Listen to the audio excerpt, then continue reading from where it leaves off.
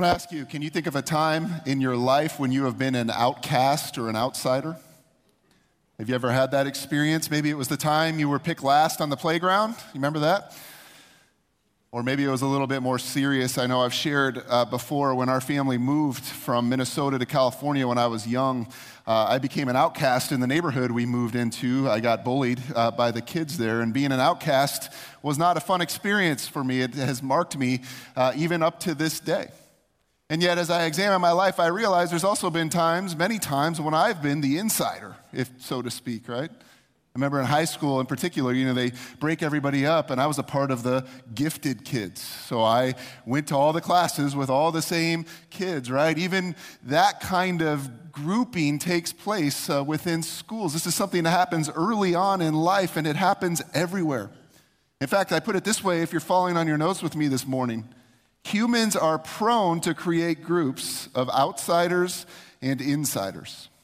There's just something in our nature that wants to make distinctions among people. I heard a great story. Bishop John Reed was working in South Africa, and he had a bus full of kids. Half of the kids were black and half of the kids were white, and there was just constant racial tension in the bus. And he was driving the bus one day. He had enough. He pulled the bus over. He stopped. He pulled all the white kids together in one group and said, "From now on, there are no more white kids in my group. There will only be green kids.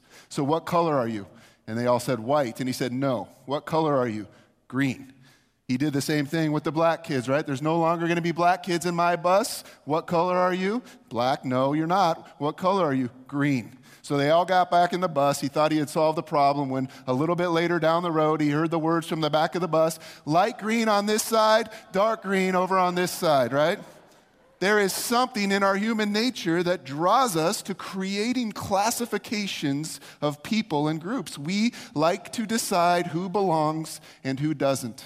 It can be as simple as nerds versus jocks, or more serious, like blacks versus whites, Serbs versus Croats. We see this played out all over the world every day, outsiders and insiders. Even last week, the last couple of weeks, you think about the riots in Baltimore. The issue there was that there is a group who perceives themselves as outsiders who are not being treated fairly. It's everywhere. But listen, these kinds of classifications that we make as human beings should not exist in the Church of Jesus Christ. Chad already mentioned it. If you're a Christian and you see if you believe what the Bible says is true of the church, that you understand that the church with a capital C, is much more than a place to come to hear some great songs and a decent sermon. God's vision for the church was much grander than that, much greater than that. And the church isn't just a place where you come to learn about a new identity, a new personal identity you have in Christ. His purpose in the church was to start a whole new society. The church is a place where people have to come to get along where they can't get along anywhere else in this world. That is God's glorious vision for his church.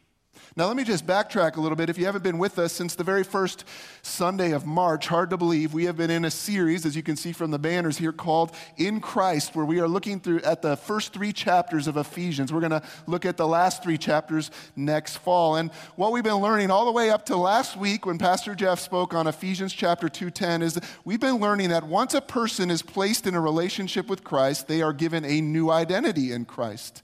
And we've been learning about some of the identities we've been given. We have been chosen by God. We have been adopted. We have been redeemed. We have been accepted. We have been sealed. We have been made alive. We were once dead, but have been made alive. We've been saved by grace. And last week we saw that we are God's workmanship, his masterpiece, created to do great things. This has been some awesome stuff. And I'm just going to say, starting in chapter 2, verse 11, which is where we are this morning, Paul takes a major shift in the book of Ephesians. Even though Jeff started talking about this a little bit last week, there is a clear shift that takes place here. And if you're following on your notes, I put it this way. Paul moves from me to we regarding our identity in Christ. He moves from me to we regarding our identity in Christ. In other words, we're going to be talking now about our corporate identity as the church. Now, I got to make a confession to you. As I began preparing this week, I had this thought go through my mind. Oh, man, we're past all the good stuff now. We're past all this exciting stuff about my own personal identity, right? All this individual identity stuff that's so encouraging to me. And I got to tell you, God convicted me to the core when I had that thought. And I knew I had to repent of that kind of thinking, and I have. Where does something like that come from? Well, in my country, in our country, when you agree that we live in what is called a radically individualized society.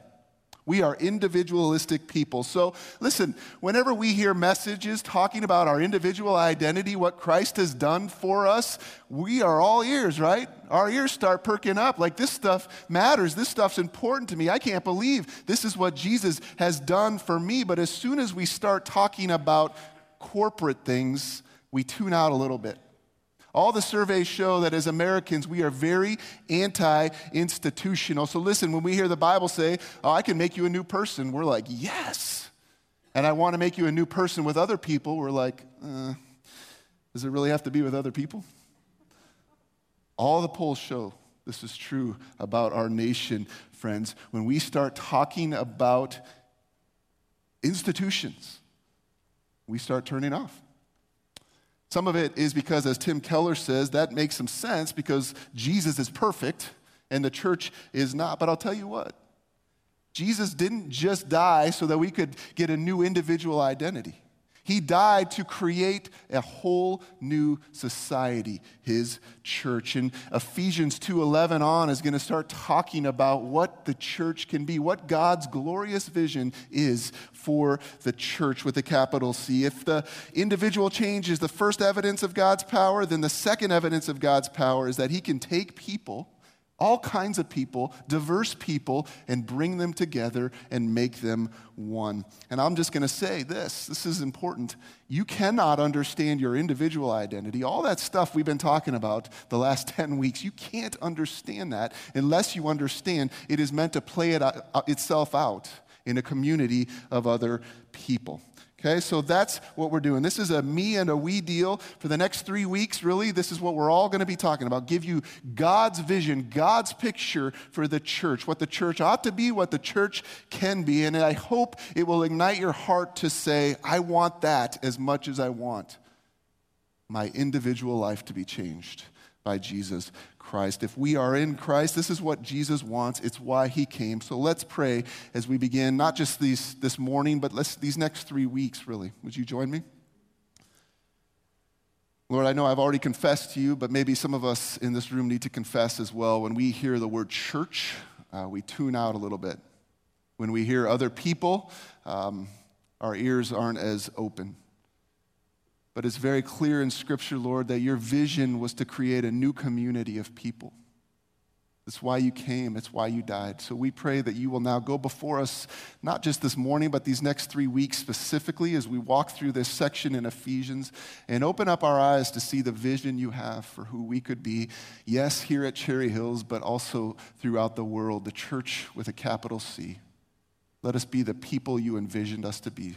We pray it in Jesus' power because it's the only way it's going to happen. Amen.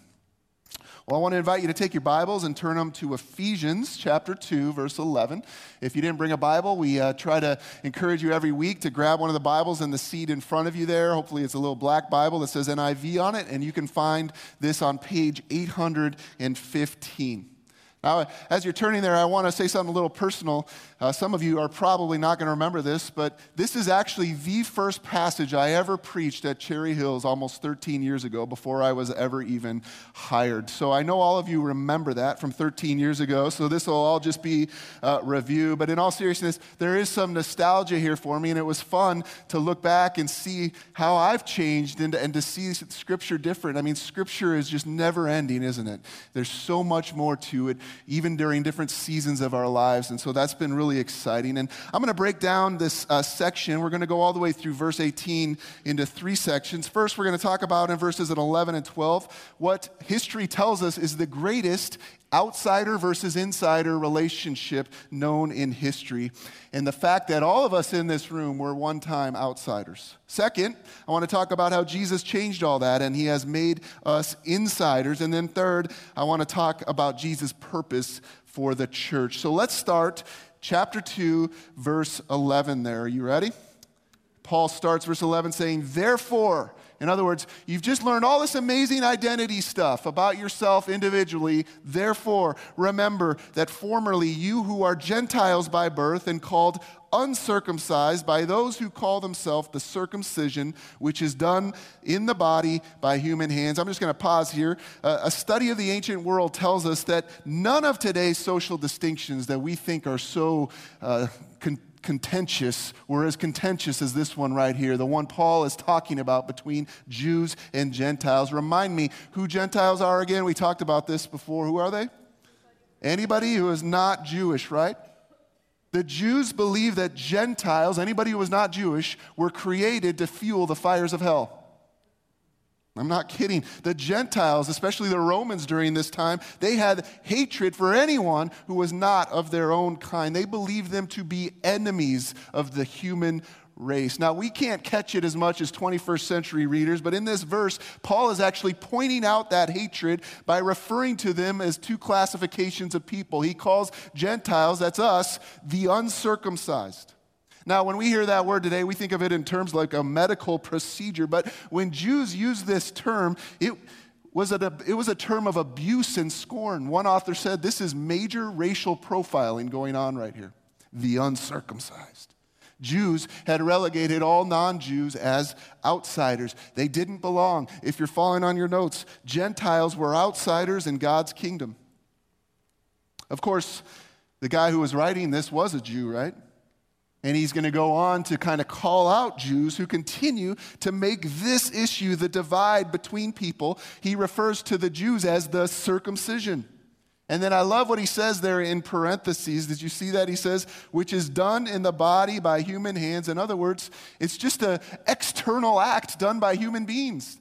Not that it isn't significant, but when it comes to the purpose of salvation, in God's eyes, circumcision of the heart was much more significant than any external act that they could do.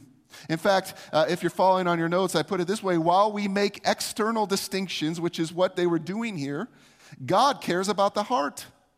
God cares about the heart. Romans 2:28 and 29 say it clearly. A person is not a Jew who is one only outwardly, nor is circumcision merely outward and physical. No, a person is a Jew who is one inwardly, and circumcision is circumcision of the heart, by the Spirit, not by the written code. We make external distinctions between people, don't we? What does God look at? God looks at our heart. God looks at the internal person. Nevertheless, in verse 12, Paul is going to now talk about a time before Christ when those distinctions mattered, when being a Gentile actually mattered. Gentiles were definitely outsiders at one time. Look at 5 ways we were outsiders.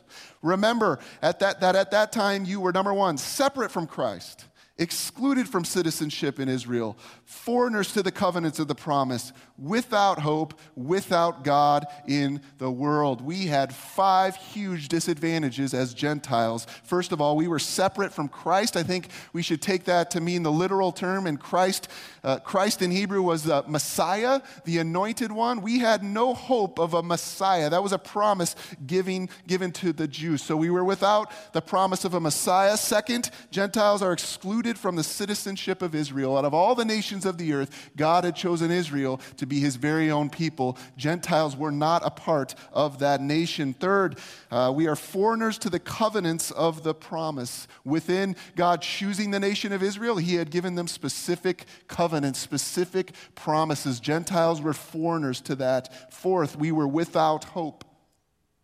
That's pretty sobering. Have you ever used that phrase? This situation is hopeless. There aren't many worse places to be than in a hopeless situation, and yet that's exactly what Scripture says about us. We were hopeless. And then last but not least, we were without God in the world. Gentiles worshiped many gods, right?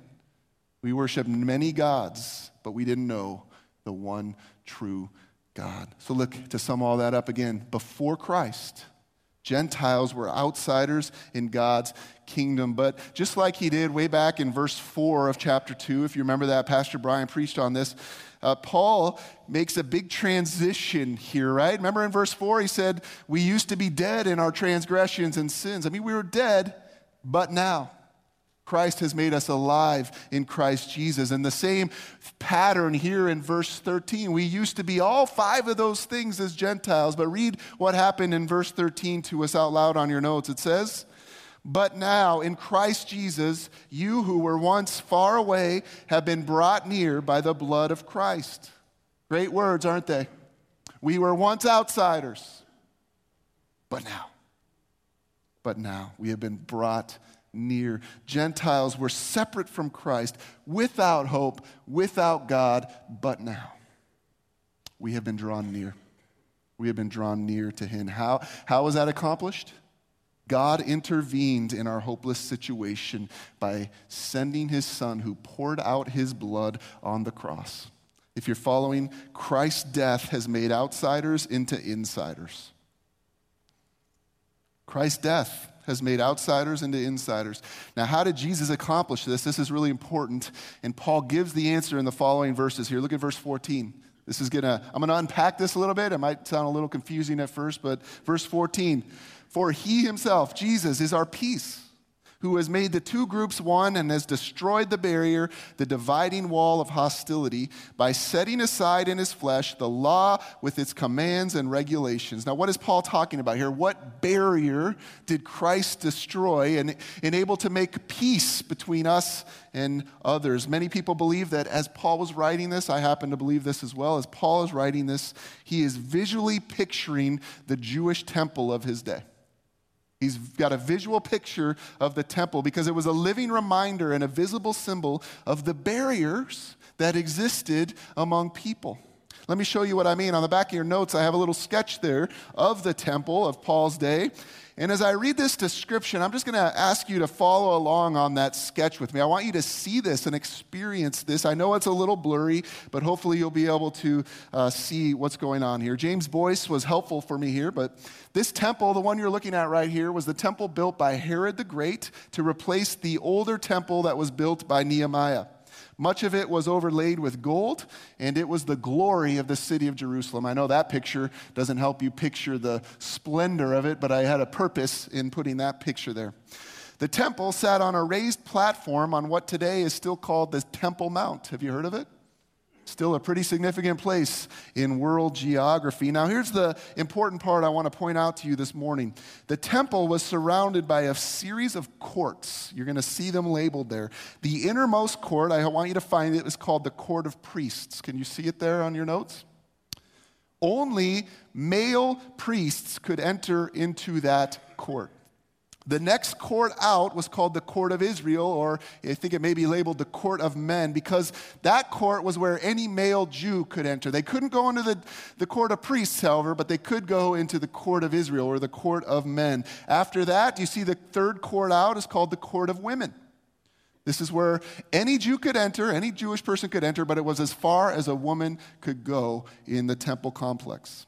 So notice, there's already distinctions being made, right, between outsiders and insiders, but none of them are as great as the next division that came. From the Court of Women, you would take 5 steps down to a level area where a big wall was erected. And on this wall, archaeologists uncovered this just a couple hundred years ago. There were these signs posted everywhere on this wall they read this: "No foreigner is to enter within the balustrade and embankment around the sanctuary. Whoever is caught will have himself to blame for his death, which follows." In other words, you get to this level of the temple, and these signs are in front of you. You know the signs today that say trespassers will be prosecuted? These said trespassers will be killed. They will be killed. In fact, you remember when Paul comes to Jerusalem, this is a little side note here, he gets arrested, and the reason he gets arrested is because some people accused him of actually bringing Gentiles into the courtyard where they were not allowed to go. So we're talking about a serious barrier here. And then it was after this wall, you would walk down another 14 steps way down below, which is where Gentiles could come, called the Court of Gentiles. Okay, so understand, this is the picture Paul has in mind as he's writing verses 14 and 15, in my opinion. And to understand what Jesus did in order to destroy those barriers, we have to understand one more thing about the temple. Don't turn over yet. In the picture, you can see that even after the Court of Priests, do you see there's one more barrier? Within the temple itself, separating the holy place, again, any priest could enter there, from the Holy of Holies. Do you see the Holy of Holies? That one more barrier. And there, only one priest could enter one time a year, the great high priest, and he could only enter that place after offering a sacrifice for himself and his family. Between those two places was a great barrier. It was called a veil.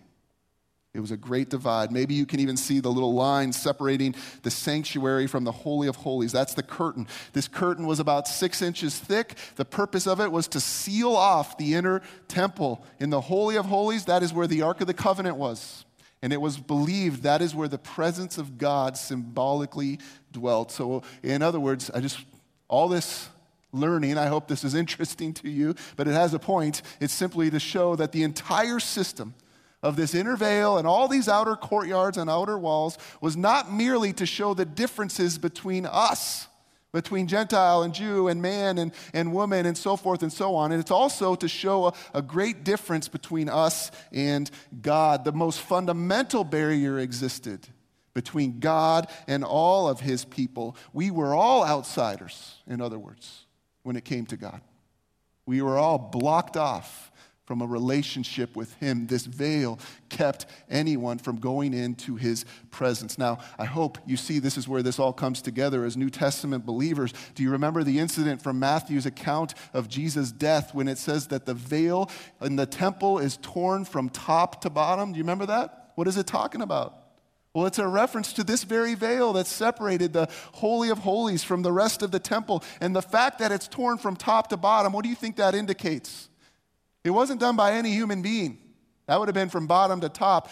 God, in the death of Jesus Christ, has torn the barrier down that separated human beings from his presence forever. Now, when we come to God in faith through Jesus Christ, anyone can approach God. Amen and amen.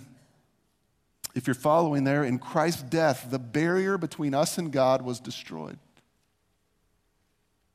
Colossians 1, 21 and 22 says it so well. Look up at the screen with me. Once you were alienated from God. Who was alienated? All of us. And we're enemies. We were enemies in your own minds because of your evil behavior. But now he has reconciled you by Christ's physical body through death to present you holy in his sight, without blemish, and free from accusation. Jesus' death has accomplished that for us. Nothing but the blood. We sang earlier. Nothing but the blood of Jesus.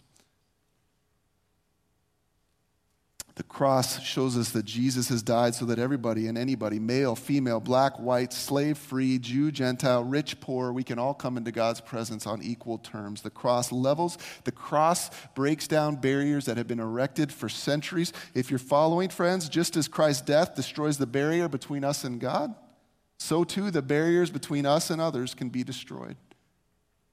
In other words, his purpose wasn't this to destroy the veil that separated us from him. His purpose was to destroy all those little veils we make up all over this world, all those barriers that we build between us and other people. This theme is so obvious and clear throughout Scripture. Galatians 3:28 says, there is neither Jew nor Gentile, neither slave nor free, nor is there male and female, for you are all one in Christ Jesus. If we are in Christ, then there cannot be a barrier between us and others who are also in Christ. You know, Jeff has used that illustration in many weeks. You have your message notes, and he said, what does it mean to be in Christ? Well, he places it in his Bible, like we're in Christ. So I want you to imagine, there's right in this room, hundreds of message notes in that Bible. And now one of us have the right to kick one of those message notes out of the Bible. We are in Christ. We have been placed in Christ. We are all in Christ. We are one. Christ's body cannot be divided. If we are in him, we are members of one body. Peace has been restored to all. So listen, the cross doesn't just change the way you look at yourself. Does it change the way we look at ourselves and our relationship with God? Oh, yeah. Oh, yeah, we all have access to God now. We can approach him with boldness and confidence. It changed everything in our relationship with God, but it also should change the way we look at other people, especially people in the church. creating categories of insiders and outsiders. I'll just name some of them, right? Racism, classism, favoritism. These things have no place within the church of Jesus Christ, because if you're following on your notes, in Christ, we've been made into one body. That is his purpose for the church, to make us into one body.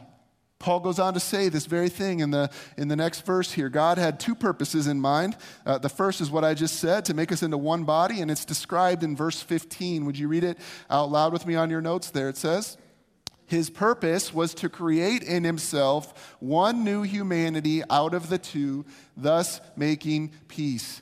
This says that Jesus created a new man, a new humanity, a new race. What is that race? It's the church.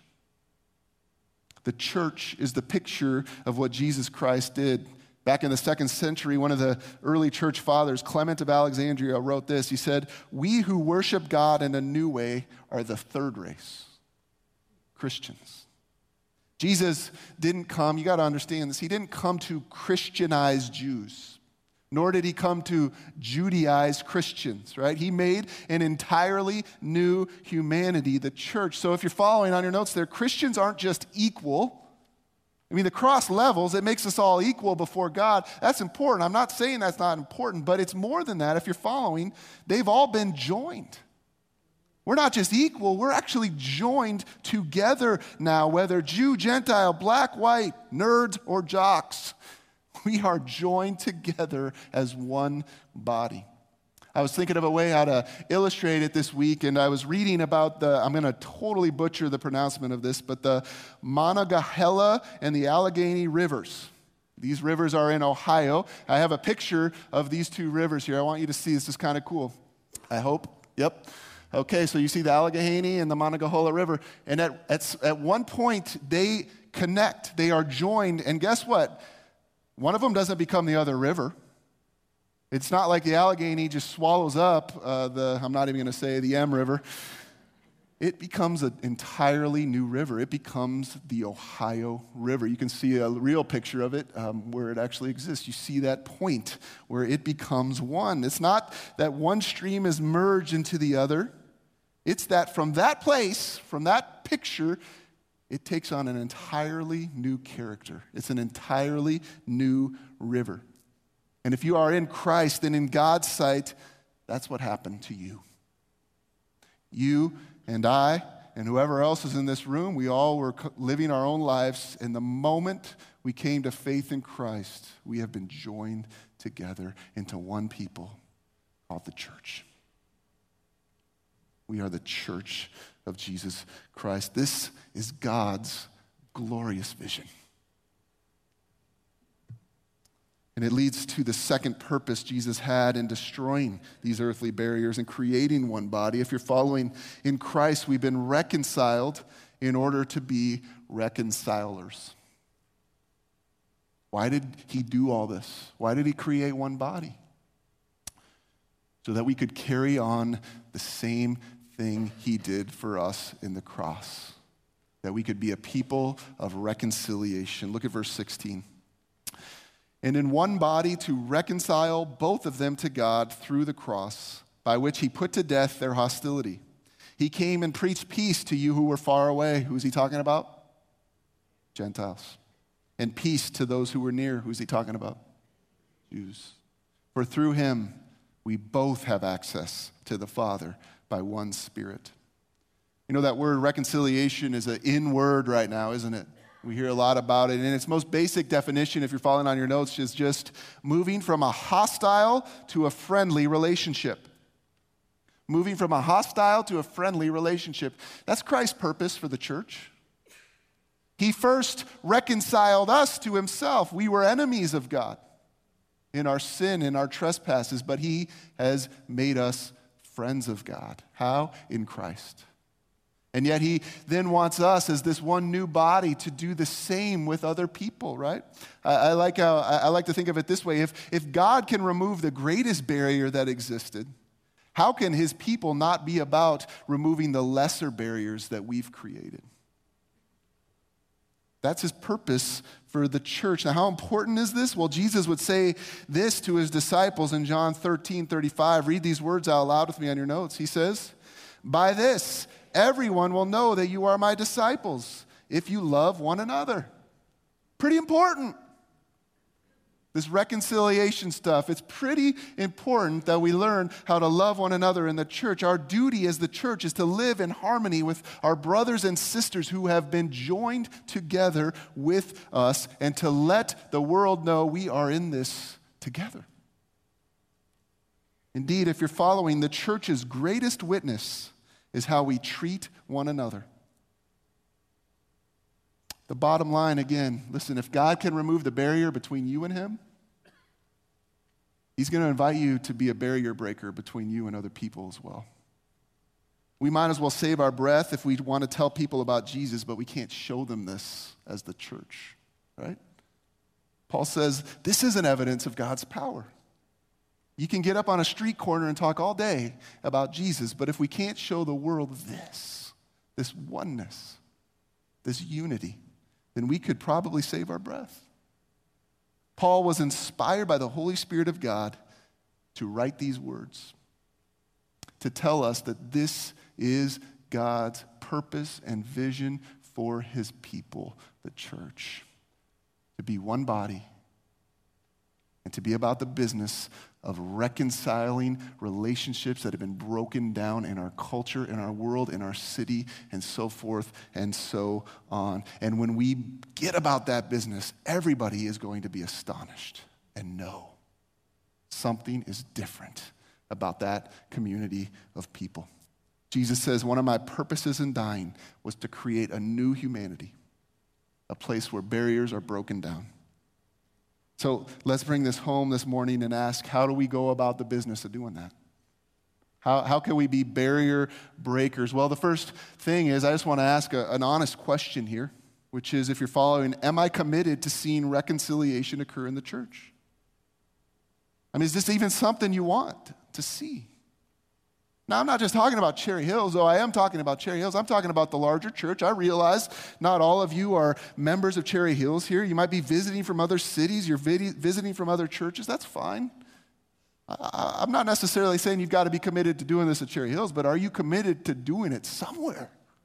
This is God's vision for his church with a small c and church with a capital C. One of the purposes of the cross was to create a reconciled humanity. So are we committed to this? Only you can answer that in your heart. If you are, the next obvious question is, how do I show my commitment? Well, obviously, I hope you would understand that one message cannot possibly answer all of the ways that we could go about doing this reconciliation business. In fact, there are many books that have been written by this subject. One I just read recently was fantastic by Tony Evans called Oneness Embraced. Loved it. So if this is a passion God has laid on your heart, read some of these things. Learn how to be about this business. But I will mention two ideas just to get us started here. Number one, we must repent of any barriers we've erected. I'm talking about personal barriers that you have in your own life. And I'm talking about corporate barriers that maybe we've erected and we don't even know in the church. Listen, if you have an attitude that in effect says, he's not of my kind, she doesn't belong here, they're outsiders, then you need to call it what God calls it. That is sin. And it needs to be confessed and repented of. Repent just means changing your mind to what God thinks. We have to think how God thinks about other people, especially the church. I shouldn't have said that. About other people, period. About other people, period. But how that plays out in the church is what I mean there. I agree with John Stott, who was talking about this as a church, as a corporate level, and he said, we need to get the failures of the church on our conscience, to feel the offense to Christ and the world which these failures are, to weep over the credibility gap between the church's talk and the church's walk, to repent of our readiness to excuse and even condone our failures, and to determine to do something about it. And that's really number two there. What can we do about it? We must seek to actively break down walls that still divide.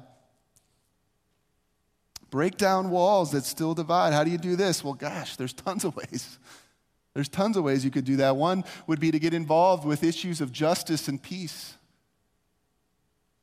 We need to seek equal treatment for people in our society who don't have a voice, who aren't heard in the church or in our world, who have barriers that have been built up that they can do nothing about. I mean, we have opportunities right here in our city to do those kind of things. We partner with ministries in our church, Washington Street Mission, Contact Ministries, Enos School. I mean, there's ways to go about doing this right here, right now in the city of Springfield. It can be even more personal, though. It can simply be starting a friendship with someone who might not normally fit inside of your circle.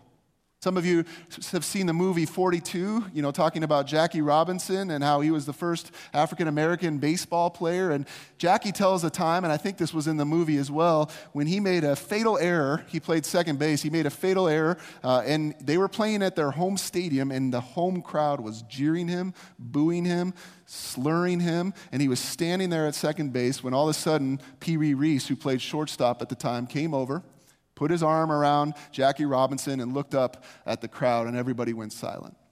And Jackie Robinson was later quoted of saying, "That arm around my shoulder saved my life."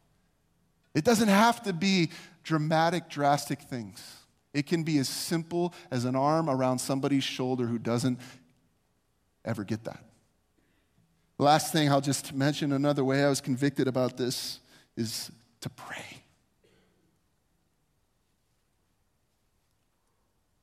Pray that our church, pray that every church that names the name of Jesus would be a place of reconciliation where walls break down. I got to say, I've been praying for Cherry Hills for years now about this. This is a passion of mine. Maybe you have seen that. I've been praying that we could be the kind of body that God envisioned, that we could create a community here that God envisioned when he sent his son to die on the cross. Would you join me in praying for that for Cherry Hills, but pray for that for the church at large as well? Friends, the church is meant to be a place where God is building a new community of people who are about the business of reconciliation. So if you're following on your notes, I'll leave us with this question. Will I pursue God's vision of unity for his church? It takes an individual decision to make a corporate change. So will you pursue God's vision of unity for his church?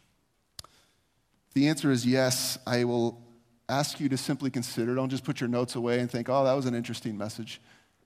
What is one step God might be asking you to take this week? What is one step? One thing, doesn't have to be huge, that God might be asking you to do this week. I want to give you some time to reflect on that. And after that time, I'm going to close with Jesus' prayer from John 17. If you want to know what Jesus' heart really was for his church, it's this. He prayed for this very thing in John 17 before he left this world. So I'll close with that after a time of silent reflection. So why don't you turn to the Lord?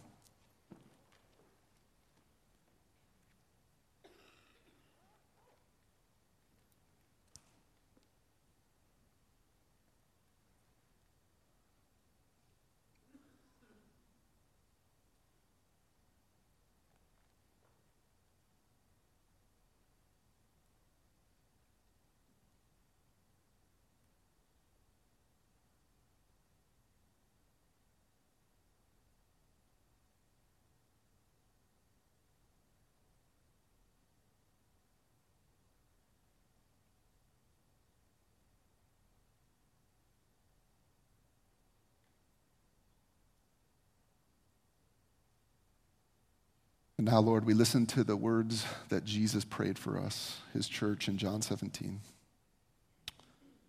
My prayer is not for them alone.